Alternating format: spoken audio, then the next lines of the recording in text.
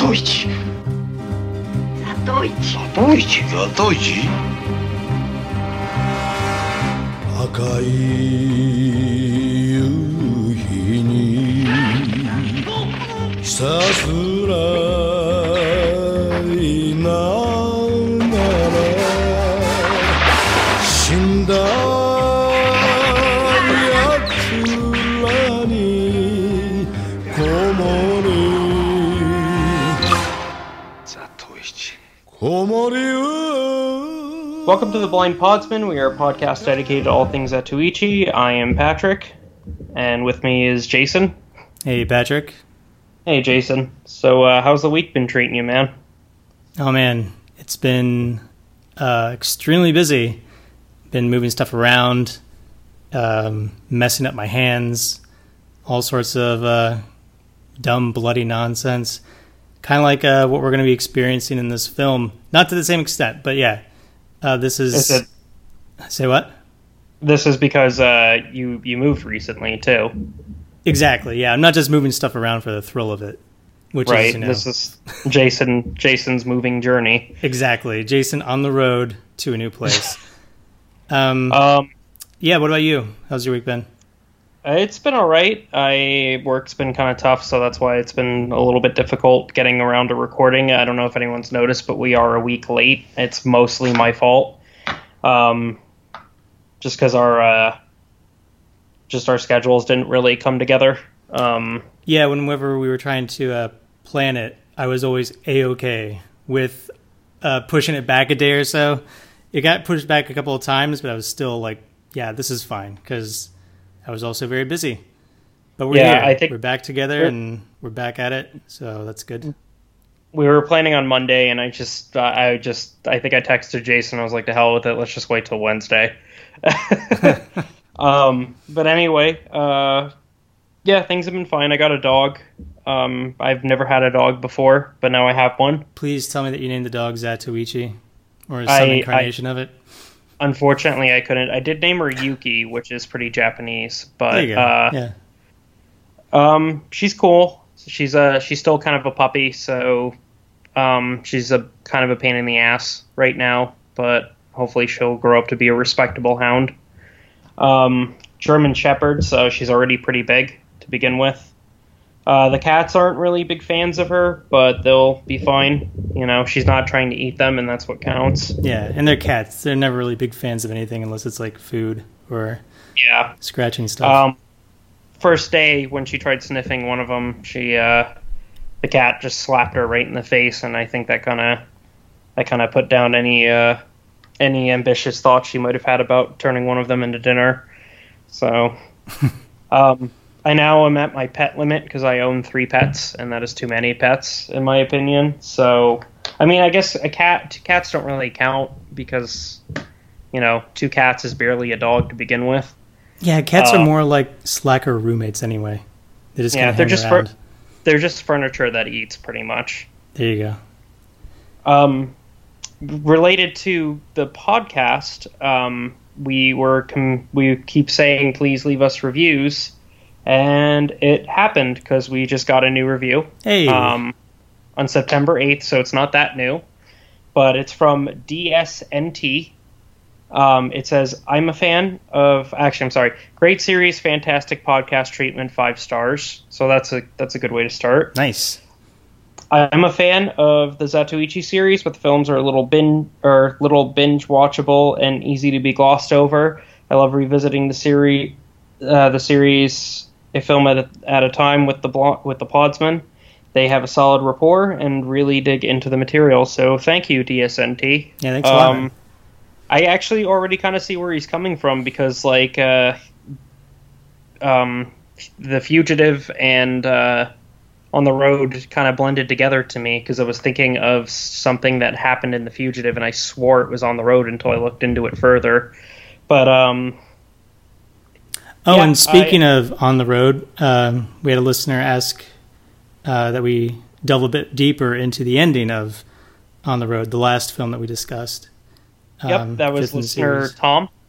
Yeah. I apologize that we glossed over the ending. For for the last movie. It's just because it was a quick episode, but we are going to get into that. So you want to start us off, Jason? Yeah, sure. And I'm not sure how well, aside from being a short episode, this is definitely like a fight scene that's worth talking about. So, yeah, my apologies too. So we have Ichi basically looking like he's in the same Yojimbo situation towards the end of the film. It's at that point that he realized that he was being hired on as a sort of ace in the hole in taking on another Yakuza gang by way of this first Yakuza gang. What he thought was going to be, well, he didn't probably ever think that it was going to be a simple visit. Some light is shed on it, and they definitely want his sword skills to take on, I believe it's Boss Tobe. Is that right? I believe so, yes. Yeah, and it was the actor who was in the previous Zatoichi installment. I think it was The Tale of Zatoichi Continues. It was Number the second 2? one. Yeah, the one with his brother, both This, on film and off film. This actual plot point is really similar to what was going on in the first movie too, where it was basically he was hired on as the ace in hole between two gangs fighting.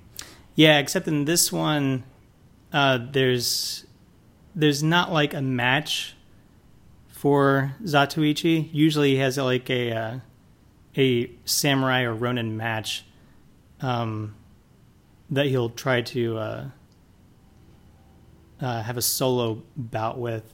But in this case, it's like the mob hordes. There's one part of Tobe's gang.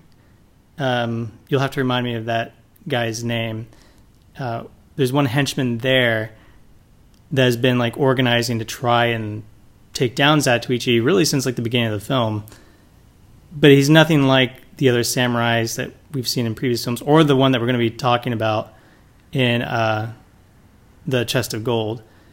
So what ends up happening is that these two gangs are meeting like Old West Showdown style in the middle of this dusty road, and Zatoichi just takes control of the entire situation, partially because Tobe's gang came across the young maiden that Zatoichi was trying to escort to Edo for most of the film. Mitsu, that's right. He was trying to get her to the nation's capital where she had family, and people interfered. So Boss Tobe's gang, learning that she has this connection, used her as bait to win Zatoichi onto their side. And Zatoichi basically commanding the situation is like, all right, here's what I'm going to do. I'm switching sides, much like Starscream from Transformers, or, any sort of person who's totally in control of their own destiny, and proceeds to fight for Boss Tobe instead. It encourages Tobe to stay close to him, Ichi, as he takes down the other two Yakuza bosses. This is partially to make sure that Ichi has basically a hand on all three of the people who have made his life a living hell, because his plan is to take down all of them. And yep, that's Tobe, Hikozo, and Tomigoro. Yes. And I think Tomigoro was the Yakuza boss with like the great face. Like he had that very Moses Lack kind of sleazy face. Yep. He was the guy, the transporter guy, and right. Yeah, he did look like Moses Lack. yeah. Very seedy character. I thought he was like the good, the bad, and the ugly. Or just the uglier. Yeah. I believe when Zatoichi kills him, he finds a note that says "No funeral" in his kimono. Yeah, not a great run for that guy, or Moses Lack for that matter.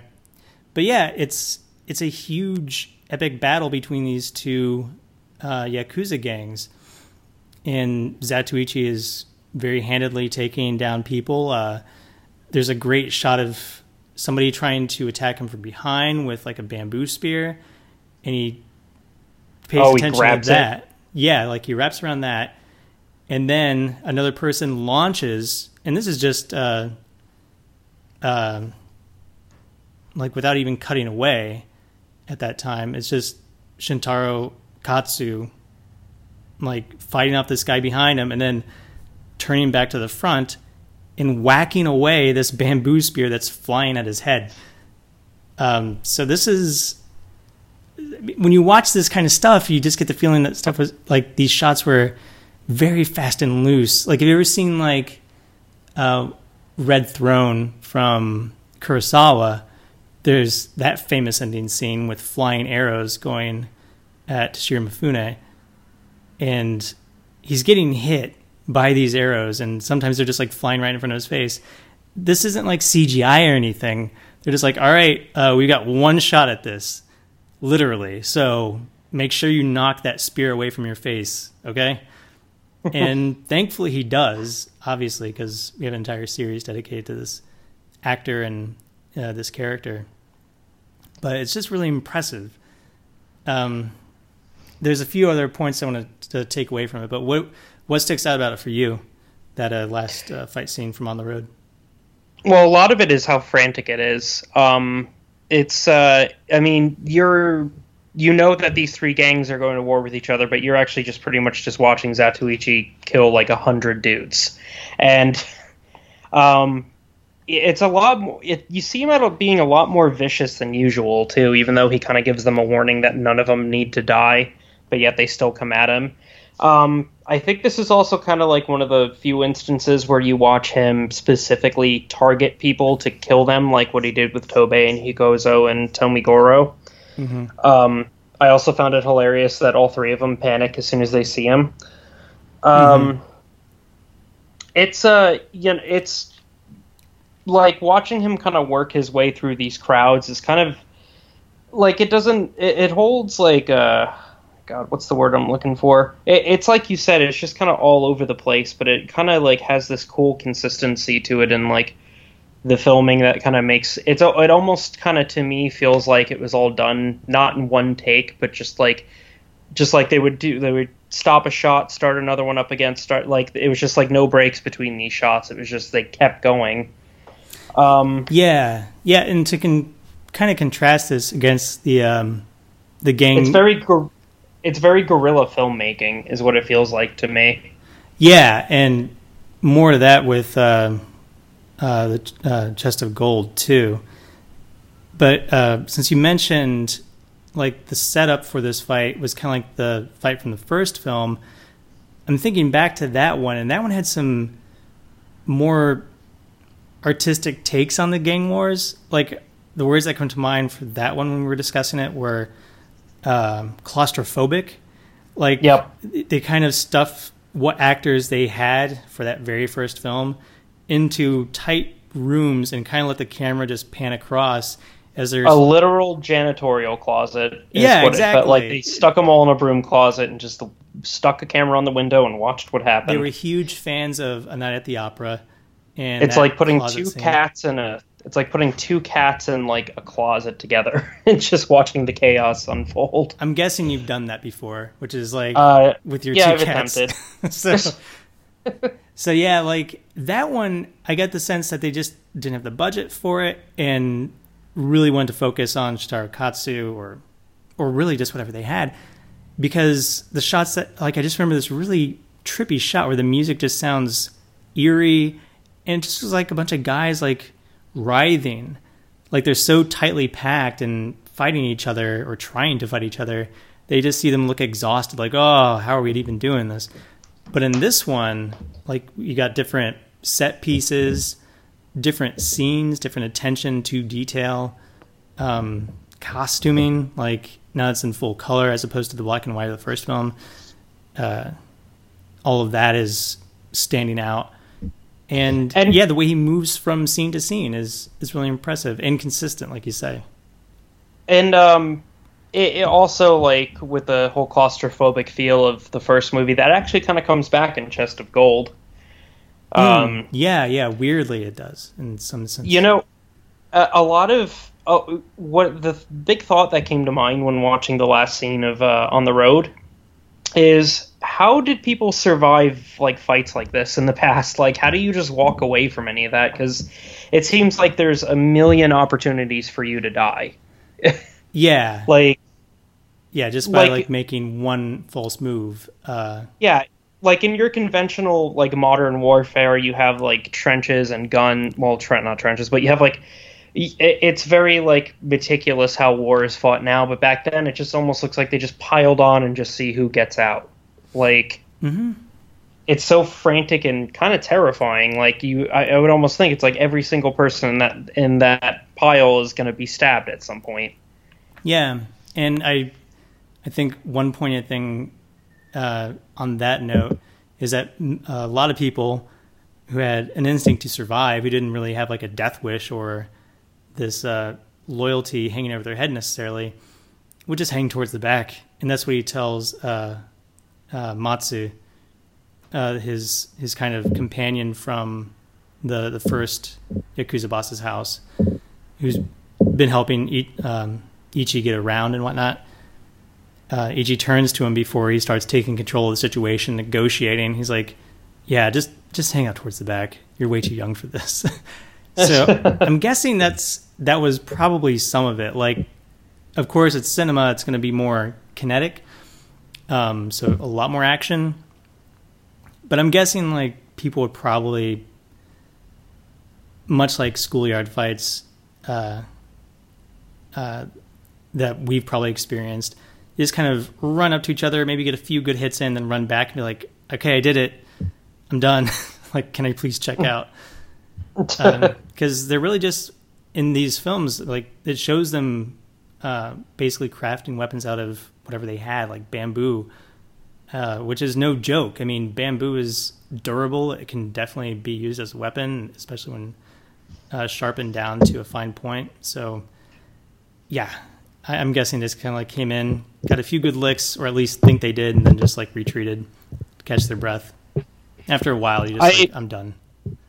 You know, I also actually liked, even though it's the same ending that you get in a lot of the Zatoichi films, I actually did enjoy with the ending with him handing over the train money. Or what train? What the hell am I talking about? I'm sorry, the ferry money. Yeah. Over to Mitsu, and then her asking, "Well, why did he give us the money?" And then it just cuts to him walking away. Like, I really enjoyed that. Just Zatoichi just back on the road again. Yeah. I don't suggests I don't know why that particular instance like got to me the way it did, but I guess it just kind of did, you know? Yeah. In previous films, like, he's at least had a chance to say goodbye or something, but this is beyond like arm's length of keeping space away from people. Like, he just kind of, like, as you say, like, he just gives them money. It's like, all right, I'll check you later, or I'll see you at the ferry stop, and of course he's not going to be there. Right. But yeah, it's definitely an impressive fight scene, like all the coordination. I love how angry Shintaro Katsu emotes, or like all the anger that he emotes as Zatoichi at the ending. Like, he's just so fed up with all these Yakuza bosses, and especially just trying to escort this girl back to her family and find out that she's being used by one of the bosses as bait. Like, the rage in his voice is amazing. Plus, they also find that point for humor where, like, mid-fight, he wants to get a drink of water from a well. And it's this very cautious thing where he's just listening for anybody to make that one false move towards him when he's just trying to get a damn drink of water. And that's that line that he says where he's like, I can't even get a drink of water during a fight? What's wrong with you people? Like, have you no courtesy? And again, like, he's the one who's doing all the slaughtering. Like, he's the one with the lightning sword and known for having taken down so many people in his wake. Whereas everybody else is just kind of, they're in these mob boss clans. Like, they're just they're reinforcements. They're not going to be at his level ever. So it's interesting to see them like try to get their licks in, while Zatoichi just like basically mows everyone down. So I guess that really kind of wraps it up for On the Road. Yeah, and thanks for asking for clarification on it. It was we definitely enjoyed it, and bummed that we didn't get a chance to talk about it on that episode. So hope that helped. Yeah, that was a big misstep on our part, just forgetting the ending. But and it ends. And we'll be back next week with Zatoichi in the chat. No, I'm just kidding. Okay, so that brings us to Zatoichi in the Chest of Gold, movie number 6 in the series. In the series, yeah. It was released 1964, and it's the first of 5 films in 1964. They turned them out in this year. This film was directed by Kazu Ikihiro, who would go on to direct Zatoichi's Flashing Sword, which is the next on our list, and Zatoichi's Pilgrimage, which is movie number 14. It's actually funny, speaking of 1964, is that I believe that the next Zatoichi movie to come out after Flashing Sword is just called Fight Zatoichi Fight, which makes me think that's why the name of On the Road is different, because that would have been very confusing. Just like how there's a movie later called Zatoichi and the Fugitives. That's right. Yeah, that when you have like 26 films, some of those names might run together. Yeah. The real star of this show, at least on the technical end, is the cinematographer. Yes. Who is joining us for the next 6 more Zatoichi movies. And if you want to talk about Kazuo Miyagawa.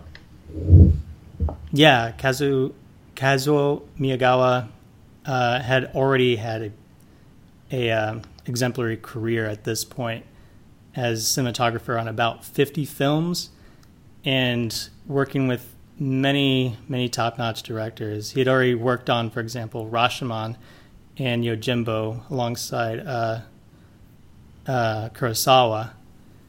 But he also did films with, on the complete other end of the spectrum, like non-Chambara films, films about like sublime domesticity with Ozu, who's, again, like, let's just concentrate on the home life of modern Japan, or at that time, modern Japan.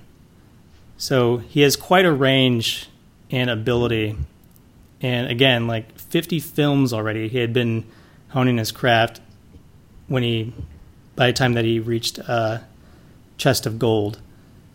And if continue. And he would go on to do many more after that, about maybe 33 more films, if my math is right. And he actually lived a pretty long time. I believe he died in 99 at the age of 91. Yes. So he, Miyagawa was pretty much involved with Japanese cinema from the get-go. And Rashomon is one of my favorite movies, and one of my wife's favorite movies is Ugetsu, which he also worked on. Mm-hmm. I believe he also had a hand in some of the Lone Wolf and Cub movies. But yeah, he was with the Zatoichi series for quite a while. I believe all the way through Zatoichi Goes to the Fire Festival was his last one. So you got a pretty good pedigree. I'm not totally familiar with what the director has done, but it seems that he's done a lot of films. Okay. Shintaro Katsu's brother, Tomi Saburo Wakayama, returns as Jushiro, who is a Ronin. He's not playing the same character from the the second film, which is kind of confusing because if you look at the IMDb credits for the second film, it has his name from this film in it, listed as his character. Okay. But it is, in fact, not the same person. And it's actually funny because when you first see the character, you see him on a hillside with his gang practicing with his whip, and he has his right arm tucked into his kimono, so you almost think for a second it's him. Oh, weird. Yeah, I didn't catch that, but that's funny. Yeah, because his previous character only had the one arm. Right.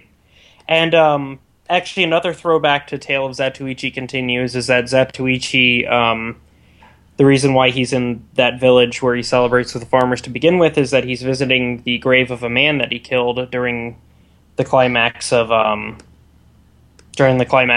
of Zatoichi continues during that gang war between Ioka and Sasagawa. The thing is, though, is that scene you do not actually see in the second movie. So it was just like a thing that was added after the fact, like retconned in of him killing that guy, and then of course Chio, the girl, his sister, is around. You also get this is something you pointed out, and I believe this is from New Tale of Zatoichi. Chuji of Kunisada. Oh no, I'm sorry, it was The Fugitive. Chunji of Kunisada plays a big role. Yeah, for I guess something that might be analogous to, I guess like Western culture would be somebody in the same vein as, like a Robin Hood. It's not the same story by any stretch, but basically a Yakuza boss for the working farmer, looking out for them, not necessarily for himself. But yeah, he's tucked away in the mountains. So yeah, he had stopped by as a weird cameo in a previous film, like you said, and in this one, he plays a much larger role as being a suspect for the stolen money that was en route from a bunch of villages to pay off their taxes to the capital. So he makes his return. I actually wanted to mention, I should have mentioned this when we were talking about Jushiro, but I really like the fact that he fights with a whip, just because it's cool seeing a villain with a different weapon than just your run-of-the-mill katana. Yeah, and I was kind of wondering, like, how long it took him to get good with the whip, because he's got a couple of marks on his face that look like he may have just kind of cracked back way too fast a few times, and I was like, damn it. Got myself again. Whoever did that makeup did not do a very good job, because there was numerous instances, especially in the scene where Zatoichi cuts that coin in half, where I thought that scar was like a very recent cut, because it just looks so blood red. Yeah, and I'm wondering, like, what story would have possibly been behind that. Like, they do put some effort into the character. The makeup is kind of strange for as brightly lit as a lot of this film is.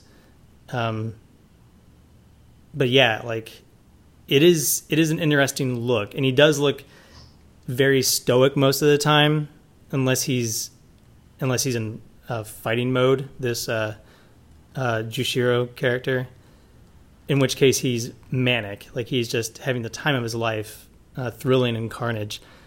But most of the time he's just this intimidating figure.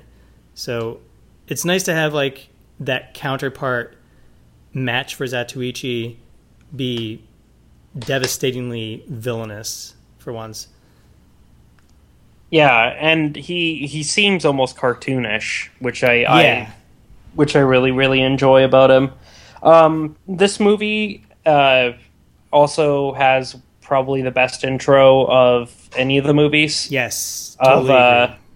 Just a pitch black screen with Zatoichi and just killing a bunch of dudes playing the flute, and as the flute plays, it actually mends into the opening song that's playing. And I was curious what that instrument was, because at a point, like, he's just letting it rest in his mouth as if it were a kazoo or something. And looking up online, somebody pointed out that it was the masseur business call, basically. Like, hey, get your massage here. I'm a masseur. I'm open for business. So that's what he's playing. And then, yeah, like against that black backdrop, these different figures, these different ne'er-do-wells would approach, and then he would stop playing the instrument for a second to dispose of them. It was very cool. It's just such a cool thing to watch. And if you have like a minute or two and you're intrigued, definitely check it out.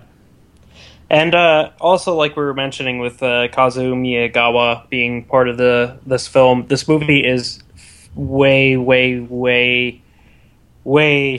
I'm sorry, not way, but it's amazingly shot. Yeah. I was going to say way, way better than the previous films, which actually I would argue that the first one was pretty well shot, but I think like I think like the cinematography is decent in all the Zatoichi movies, but I think this is kind of a step above the rest. Yeah. So I'm excited to see all the other movies that he's involved in. Yeah, there's a lot of wild, like, very steady hillside shots. Like there's a battle that takes place on a mountainside that we'll probably end up talking about for a little bit. And then like some tracking shots of like horses going from right to left across the screen and the camera following that, or following Zatoichi up to a point and stopping. Like think, if you've seen Old Boy, think like precursor to that kind of stuff.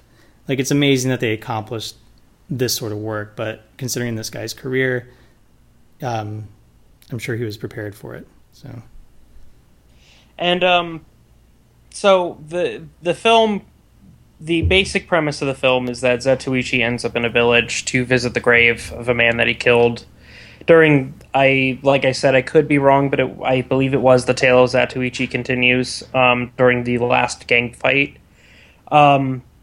Where he celebrates with some farmers, and of course there's a musical number in every single Zatoichi movie, so this one had a drum circle, who are excited about paying their taxes. Yeah, who isn't excited about that? The tax money is put into a chest that Zatoichi sits on. This, as minute of a detail as that seems, it does come into play a little bit later.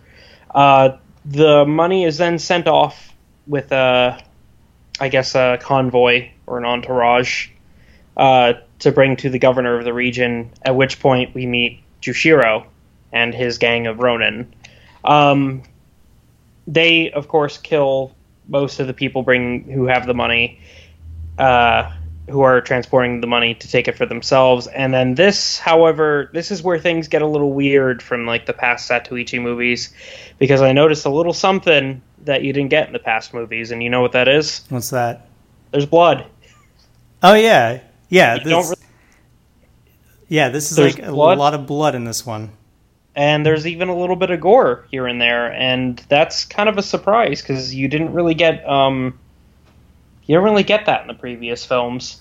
No, and one thing I was going to point out as like a first for this movie is how brutalized Zatoichi himself gets. Like he receives so much punishment in this film, especially in the end. Like with the last fight with Jushiro is. Just totally turns him into hamburger meat. Yeah, it's wild because everything up to now, he's been in keeping with the idea of like characters with film franchises. He's been kind of like a James Bond where he's getting out of scrapes pretty easily, at least for like earlier James Bond stuff. Like his tux is still intact, but in this one, some of the first like actionable blood is on Zatoichi.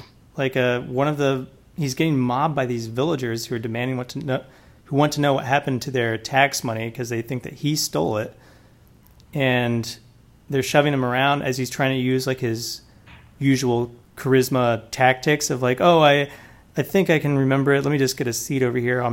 Just need to catch my bearings, and somebody just cracks him over the head with a sake bottle, and without even a cut to the film. Like the crowd kind of hushes for a minute, and Shintaro Katsu's like holding his head, and as he's explaining to them, like, you know, here's what I'm going to do. I'm going to look for it. He takes his hand away, and then like the blood trickles down his forehead. It's amazingly done. Like I'm sure that they had like a capsule or something, but that was all on Shintaro to do. Like he had a razor blade in his hand. It's an old wrestling trick. Yeah. he learned it from Ric Flair, who was not even old enough to wrestle at this point. But yeah, it was a very, very interesting scene. And again, like it is bright blood. It is like almost like a hobby paint blood. And it actually was almost kind of jarring for a second there because in a weird way, like these movies had kind of like a wholesome feel to them before. Yeah, Like exactly it's like that. you could show a child this movie, and even though there are numerous scenes of death in it, you don't really get that because nobody looks particularly injured. Mm-hmm. Another thing that I don't really recall happening in the previous movies is innocent people dying. That doesn't really seem to happen in the other movies either. And I could be wrong, but I think this is the first instance where we watch like a large amount of just civilians get killed. Yeah, to get caught in the crossfire of So, this greed. So Zatoichi, the series, is growing up because now you have blood and now there's casualties. And to the point of like a gore scene, there's this, well, it's like 64, yet there's this very ghoulish scene where you get to see like some of the people that were captured, some of these representatives from the villages, like basically saying we need more time to get more money when they're approaching the local representative, and the representative like locks them up and puts them in these torture devices. So like you see people getting like bricks slammed on them, or they're hanging upside down, or all this to the sound of a very creepy, warped, out of tune piano, which is something that like feels like it should be from like a mid 70s grindhouse feature. This that reminds me of James Cavill's Shogun, the book about the English sailor who becomes a samurai in the 1600s. Yeah. The Japanese, ancient Japanese really mean business when it comes to torture, because there's a part in that book where some of his friends get boiled alive for simply existing. So wow. They really know how to bring their A game when it comes to that kind of thing. So Zatoichi, of course, as he's being accused of stealing this money, of the other person being accused is Chuji of Kunisada, who is hiding out on Mount Akagi, which I am actually familiar with because of the anime Initial D. So I was like, hey, I know that place. So Zatoichi, of course, being old friends with Chuji, find out why did he take that money without even so much as like just kind of questioning, could it have been him? He just seems to automatically just assume it's him, which I think is kind of a lousy thing to do to a friend, Yeah, he's really throwing an old chum under the bus. But he's a suspect nonetheless, so he offers to go. But of course, like, this village is near Mount Akagi. Nobody knows about Tushiro's gang yet, so obviously the only other suspect is the group of Yakuza that live up in the mountain.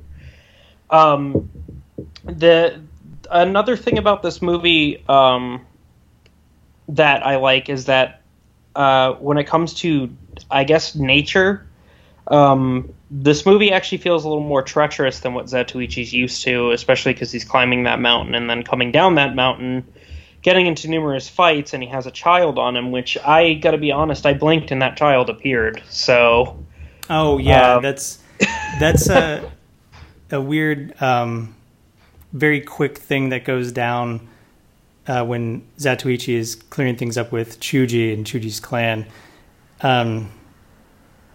After Zatoichi convinces Chuji, like, listen, you have to make your way down the mountain now. Like, people are starting to accuse you of it, and you're more of a local hero than this. And I believe, like, two of the members of his group, of Chuji's group, did have a part in trying to steal that gold. Like, they were hired on as some side work and end up admitting to have done it. Chuji almost commits harikari because of it, feeling ashamed for trying to defend his group when they were bold-faced lying, or at least not coming forward about it. But Zatoichi's like, no, all is forgiven. We need to just focus on the now. And amid all that, like, Chuji's like, listen, we're going to go down the mountain, but there's people coming after us. can you take this guy's nephew home with you? I need you to take this little boy down the mountain. By the way, there's an entire group of people coming up to kill us. So Yeah, and it's this weird arrangement where this is, for me, it's like one of the weirder parts of the film. Like, we have Chuji and a mistress, this other mistress character who we haven't discussed yet. I think her name is like Onigi, and they just appear in the first act of this film, and then like they kind of wipe their hands of it and are gone. And you think they would be like major players, but Chuji's like, listen, if you can distract these people, that would be great. And he gets cornered, but that's it. Like, we don't really hear much more about him. I assume since he's a legend, he makes it out. But another thing is with the Zatoichi doesn't have a tremendous amount of luck with the women in this movie as he has in the previous films. Again, brutal. Like, just brutal experiences for this guy. Like, the whole thing just the whole thing feels like Zatoichi is out of his element. Like, it's just like, this is sort of like the tables are turned on him because he gets beat up, doesn't get laid. He does do really well at a dice game without having to like call people out or cheating, you know. And you have Chio from the beginning, who was the girl that was, I guess, escorting him to the village. And then you have Ugin, who is the lady that he's in the bath with. Right. And Zatoichi. Oh, sorry. Go ahead. Oh, Zatoichi, of course, makes it apparent that he cannot see. He mentions that he's blind, and just nothing really happens with her. No. It just goes nowhere for the guy.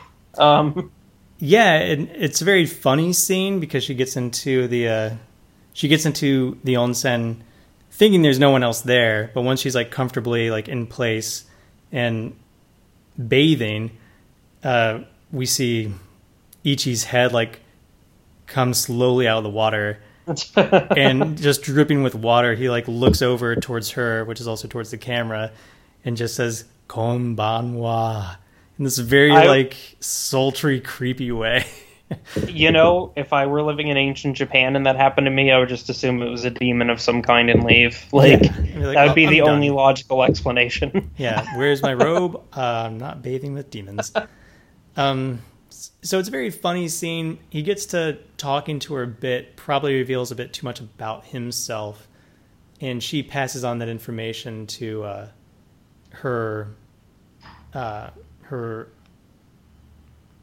what's the word I'm looking for? Whoever escorts a mistress around. It's the guy who just became constabulary for the village, who's underneath the local representative, who's basically trying to cheat the town out of more money. So it's this like underling. We'll just call him. I think he's just a constable. Honestly, yeah, his name is like Monji or Moji. Monji, yeah. Jite is the word. Oh, for somebody who has a mistress. Yeah, it's supposed to. Oh no, he receives his jite, which means a jite is it's like a weapon that a constable has, essentially. Oh, whoops! It's basically saying, "Here, you're the sheriff. Enjoy." Yeah, kind of like a mace or something. Mace is sometimes used in like civil official duties. So basically, he's the sheriff. Yeah. Yeah, and he learns that Zatoichi's in town and is really trying to do his best at this, but he's doing some pretty nefarious stuff to keep the peace. I also, one of the things I liked about him coming up the mountain initially to go meet Chuji was the alarm system that he came across, which that hasn't really been a thing in the previous Zatoichi movies, which he dodged the first time, but not so much the second time. Yeah. Or actually, no, I believe he messes with it intentionally to escape. Yeah. But the first time, like when he runs into it again, I'm thinking like, God, this is not this is not his day. Like, this movie could have been called Zatoichi's Awful, Terrible, No Good, Very Bad Day. And this is Zatoichi's Clerks. It feels like he wasn't even supposed to be there. Yeah, like, so far, this is my favorite film, but I can't imagine recommending this one because it's so unlike the other ones. Like, I like it because he's able to overcome all of these challenges and, like, you know, these weirdly brutal scenes that he goes through. And it's just shot extremely well. Like, I love how it looks. But, yeah, this is not the one I would recommend so far. You know, as weird as it sounds, like, I would almost kind of tell somebody to start here just because I think this is the movie that finally reaches that perfect combination of action and story. Yeah. I think it's a lot more intriguing than On the Road. And it is really eye-catching, too. Even with, like, the little throwbacks to the second movie, like, you don't need... I mean, it's the context of that stuff is completely irrelevant. Like, sure. It's cool for people who have seen the first couple movies, but, like, even the story about him killing that person, like, that person had no significance in the story of Tale of Zatoichi Continues, and, like, like I said, that scene itself's not even in that movie, so it's just something that was kind of made up after the fact. Yeah. So, I mean, even then, you don't even need to know the context of why that happened. It just happened.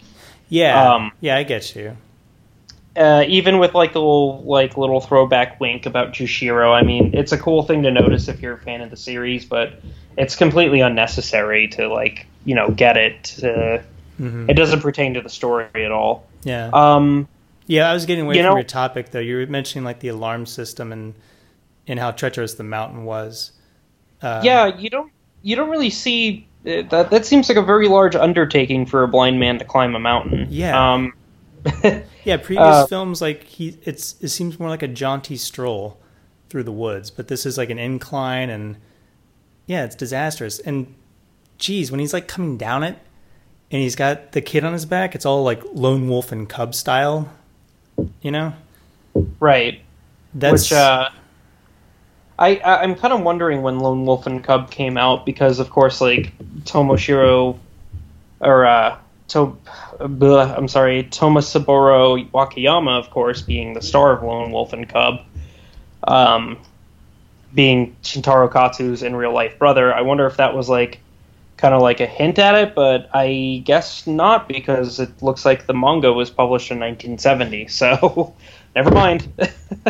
Yeah, it looks like the first of those films would have been like in 72, but a weird sort of premonition to it, if nothing else.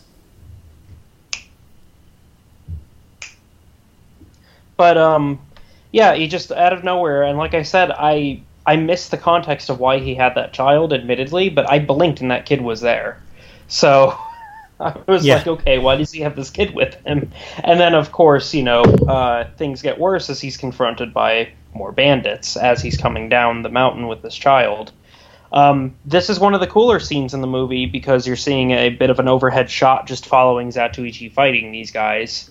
Yeah, I think it's it's basically like local people willing to volunteer to try to capture. I just blanked on the name. Chunchi? Jushiro? Oh, Chunji, yeah. Sorry, I'm adding an N in there. It's Chuji. Yeah, they're trying to bring Chuji to justice. So it's this organized affront with people like in light armor in these lanterns. And yeah, this shot is extremely cool. Like, they're launching of the party to go find this guy at dusk. So it's like these bright orange lanterns like floating, and you just kind of see like the figures holding these things up. And then the fight scene that takes place with Zatoichi trying to distract those forces onto the hillside. And you know, I think this movie, I think amongst like all the other films, has probably the most when it comes to these like very large scale like fight scenes, but they're all done incredibly well, which, you know, makes it kind of hard to complain about it. So with At this point, of course, like you said, like all the people, people who are coming up are assuming that Chuji is the bandit, and Zatoichi hasn't had the opportunity to mention that that's not true. And I believe still at this point, nobody's really 100% sure what the deal with like who Jushiro is. I think he's just kind of like a ghost at the moment. So as we get further down, as he gets down the Mount Akagi, did we mention that Chuji asked Zatoichi to kill him and he refused? No, we glossed over that part, but that does happen. Okay. Like when I said Harikata earlier, it wasn't basically him like, I'm going to follow my own sword. He's like, here, you do this. You deserve it, is kind of what he's saying. Like, you can cut me down if you like. And in fact, that's not the last time we hear those words uttered in this film. Zatoichi says it to the sister of the person that he was paying respects to. Chio, yeah. He offers it to her as well. So, pretty much immediately after this is we cut to the inn, and this is, of course, your gambling scene coming up, as one of Jushiro's men mentions that there are two of Jushiro's men express their disdain for a blind gambler doing well in a dice hall. So, of course, Jushiro goes to investigate because he knows this is, the Zatoichi that he's heard about. Everybody's heard of Zatoichi. Like, I'm not sure what prefecture Zatoichi's in, but he seems to be very popular with people. So this is, of course, this is your 2-in-1 here. You have gambling and cool theatrics, which usually they're separated, but they decided to splice them both into just this one scene. Right. So of course you have Jushiro slice or take Zatoichi. I believe that's Zatoichi's sword, or I don't remember specifically, but I think I'm sorry, it was his sword. Slices a coin in half, and then of course this is when the betting starts because he bets Zatoichi that he can't do the same. So they start they go back and forth upping like 5, 10, 20 Ryu until finally they settle on 35, which once again I don't know what Ryu translates to in terms of like currency exchange. I think we had the formula figured out a couple episodes back, but I really don't remember. So Jushiro then throws like a spike or something and his sword into... Did you catch what that thing was, the spiral thing? No, but it was something that would go through the center hole for the coin piece that they were using. Yeah, it must be something related to that. Maybe they had coin holders back then, I don't know. But he tosses it up into the ceiling. The coin drops, and of course, Zatoichi slices it in half. Midair. Midair. So, Jushiro is a little pissed off because he just lost admittedly a decent amount of money. I think it's funny that as Zatoichi's collecting his coin, one dude tries to take it, and he obviously notices it. Yeah, he faces the dude. Like, you can't say that he looks at him because it's impossible. But he turns his attention to the person who's trying to steal, and that guy backs off, which is slick. It's a very nice touch. I think something similar might have happened in the first movie, but it was I think they were trying to mess with his dice or something in the first one. But like I said earlier, you have some very specific things that happen in Zatoichi, cool tricks and gambling, and there you go. You just got both in one sitting. So. So as Zatoichi is leaving, he overhears two samurai talking. And do you remember what the conversation was? I believe that they were. You already mentioned. Yeah, this had already passed that they were, like, 2 other people were complaining about somebody doing really well in the gambling hall, so this is obviously after that. I think it's because the gentleman, the constable that you mentioned earlier, Yeah? he's in cahoots with Jushiro. So I believe this is where it's revealed that the constable had something to do with the robbery. Like he was going to take the money for himself. And this is where Zatoichi finds out about it.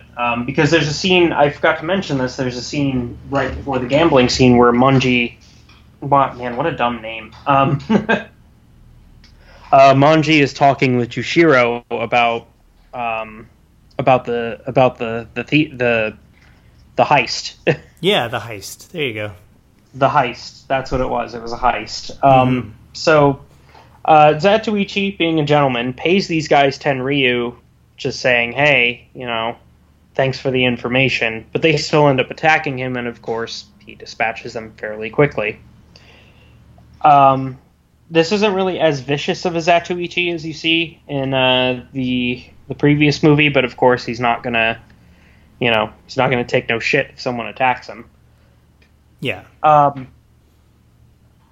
So, as mentioned, being as the governor is very upset, he plans on launching troops into the village. So the villagers are now, of course, Zatoichi's about to get himself involved in another gang war. This is also, I believe, this is also one of the first instances you see a gun in these movies, or am I wrong? There was one in The Fugitive.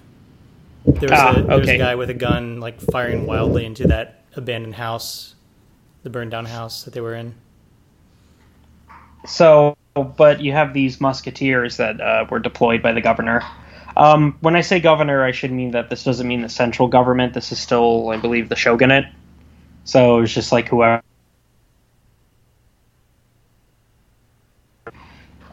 Sorry, could you say that again? It kind of cut out. So, can you hear me? Okay. Yeah, I can hear you now. I can hear you fine now, but it cut out like after you said the shogunate. So this is the shogunate. So like this isn't really like the Japanese government launching an attack on the small village. It's just the governor of the region, the guy who basically this is when Japan was controlled by essentially the mafiosa. Just cutting up pieces of land, and of course each village would have to pay their dues. So then we are treated to another fight, another battle. This one is the one that I think was saying was a little more claustrophobic, involving just dudes jumping all over each other in a building, and that's when I was thinking, how does anybody get out of the kind of things alive? For some reason, I believe the governor himself is there. Gundia, I believe his name is. Do you know, was that the governor, or was that just his lieutenant? I took that as the governor. They have a different name in the film, and I neglected to write it down. It's called like initiate or intendant. Intendant. Thank you. So it's not quite the governor, but it's basically his like right hand dude.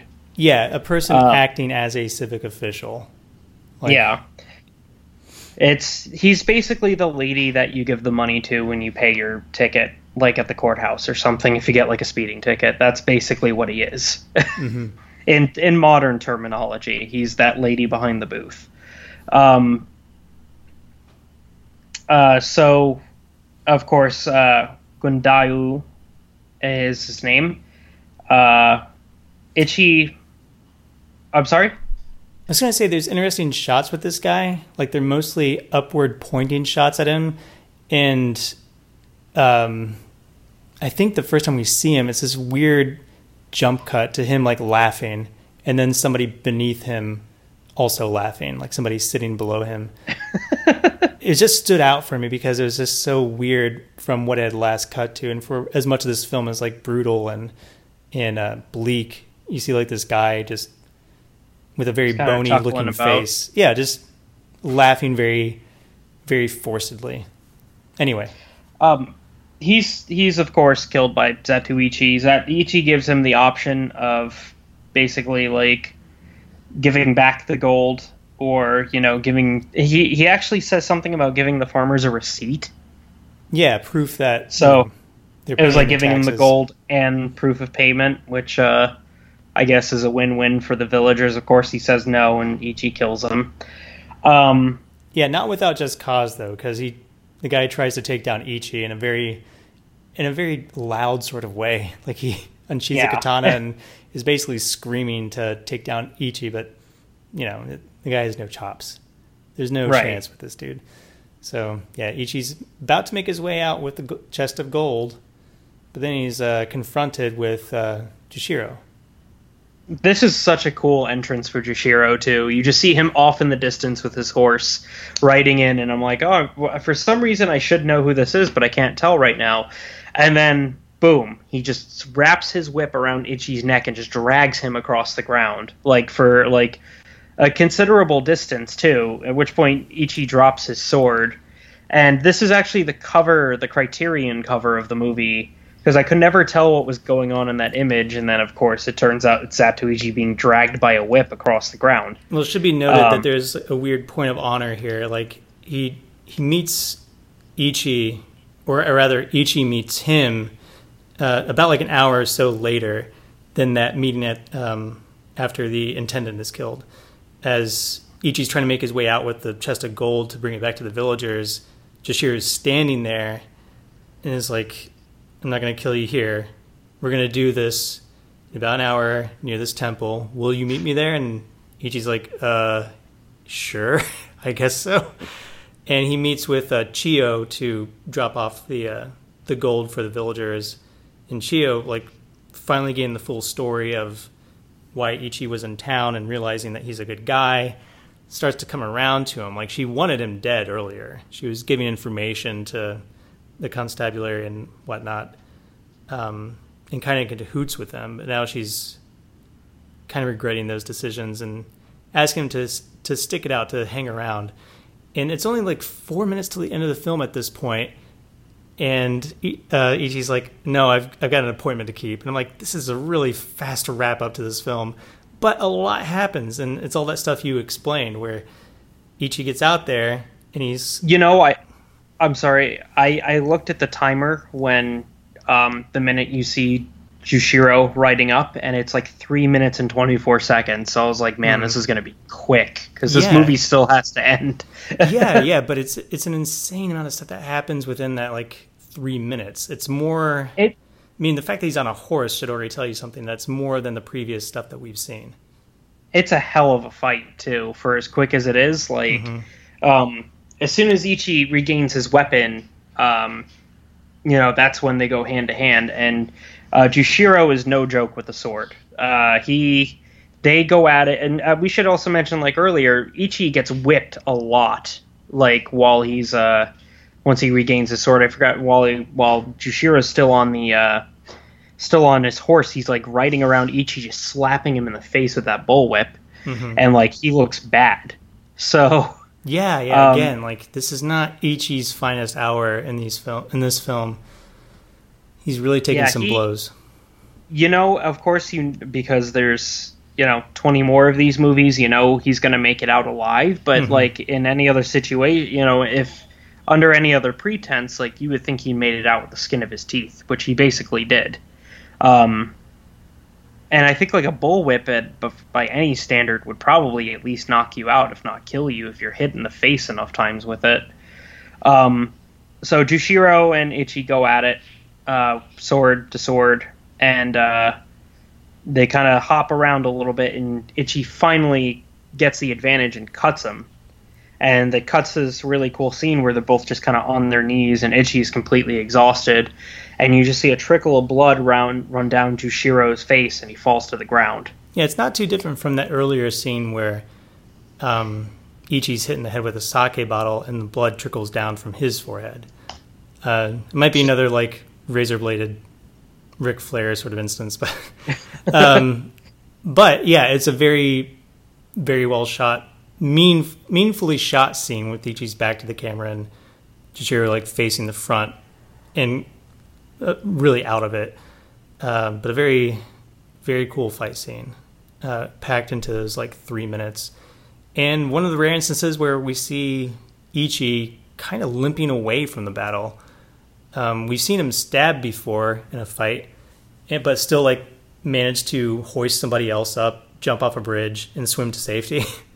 And this one, he's been dragged around. He's been pretty exhausted through what has to be like his most dishonorable fight. Like, just like the disadvantage that he was at for this is more than he's been at previously, despite like the blindness that he has to deal with.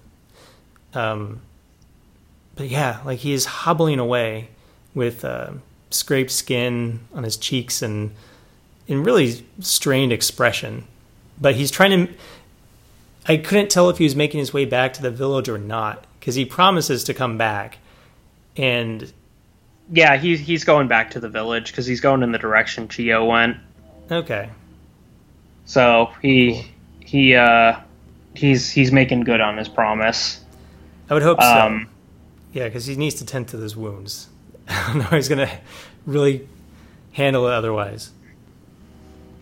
But and that wraps up Zatoichi and the Chest of Gold. So what are your final thoughts on it?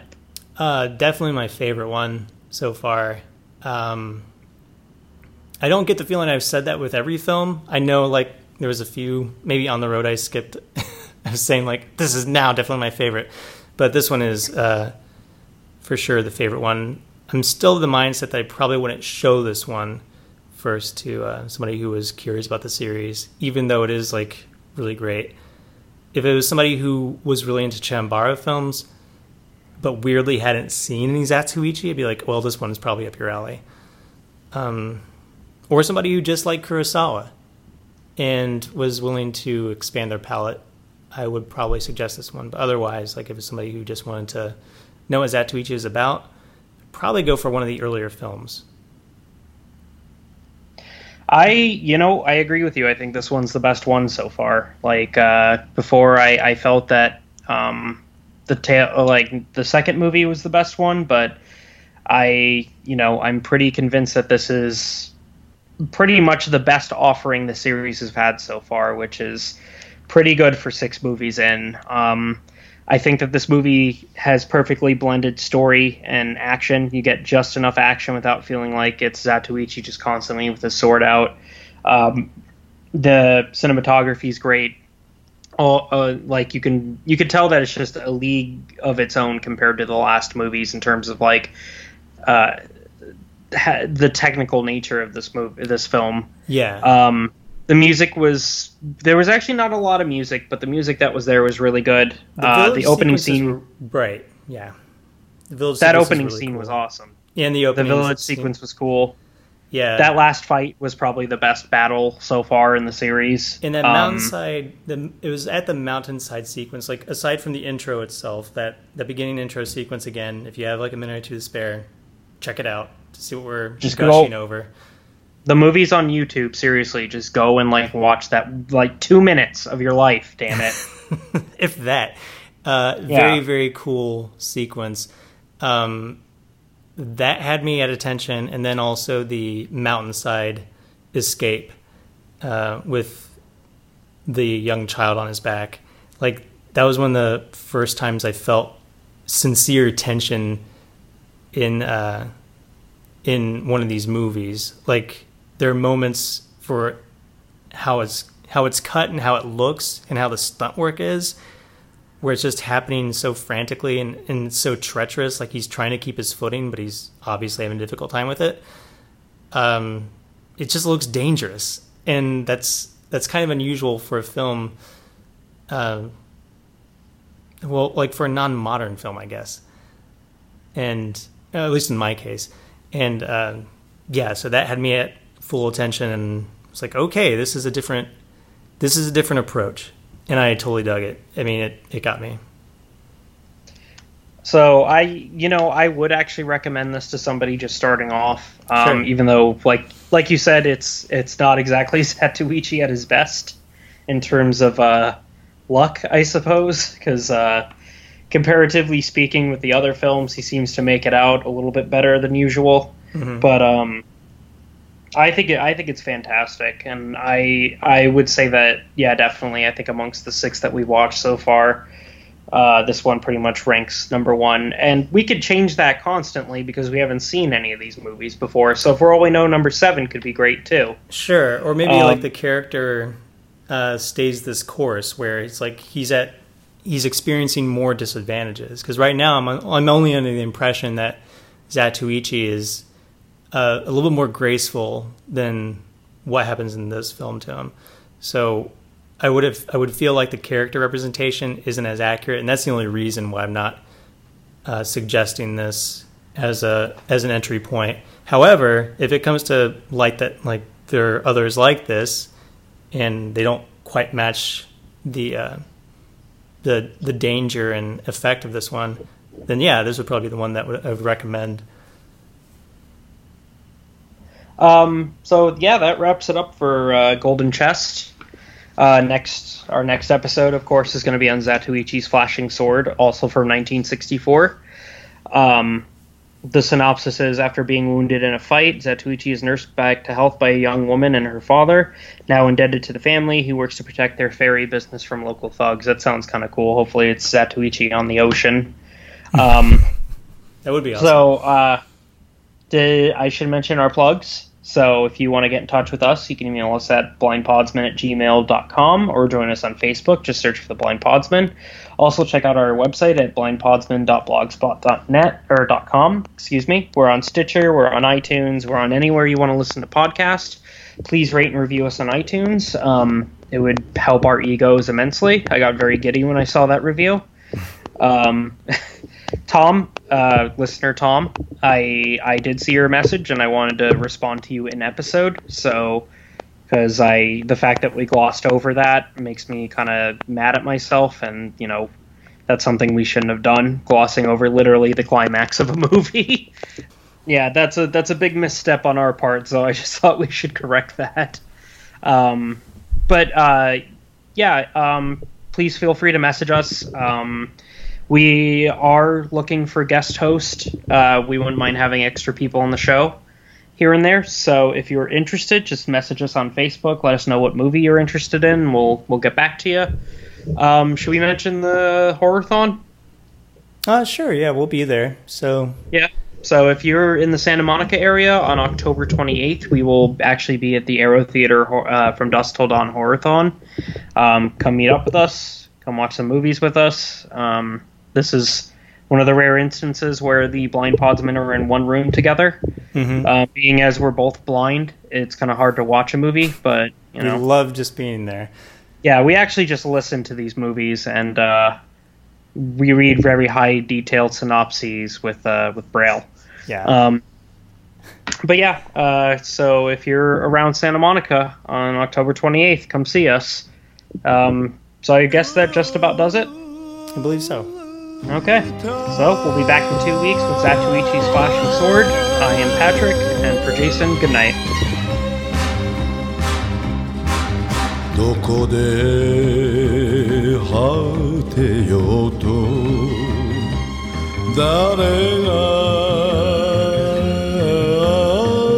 なく知らぬ他国のセミが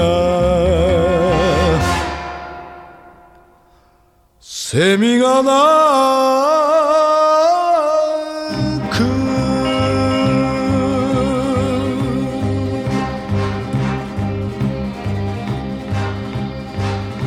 起きちゃならねえ人来た時にゃ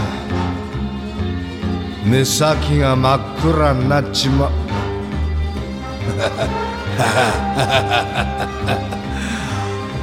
目先や鼻から真っ暗だよ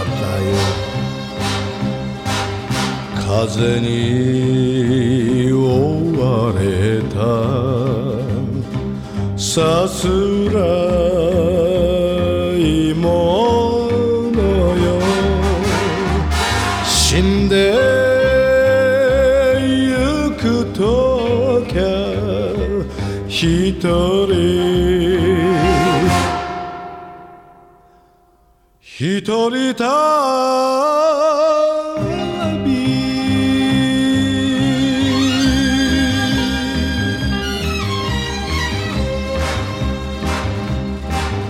バカなやつらに手向けてやろうか俺の情けの子守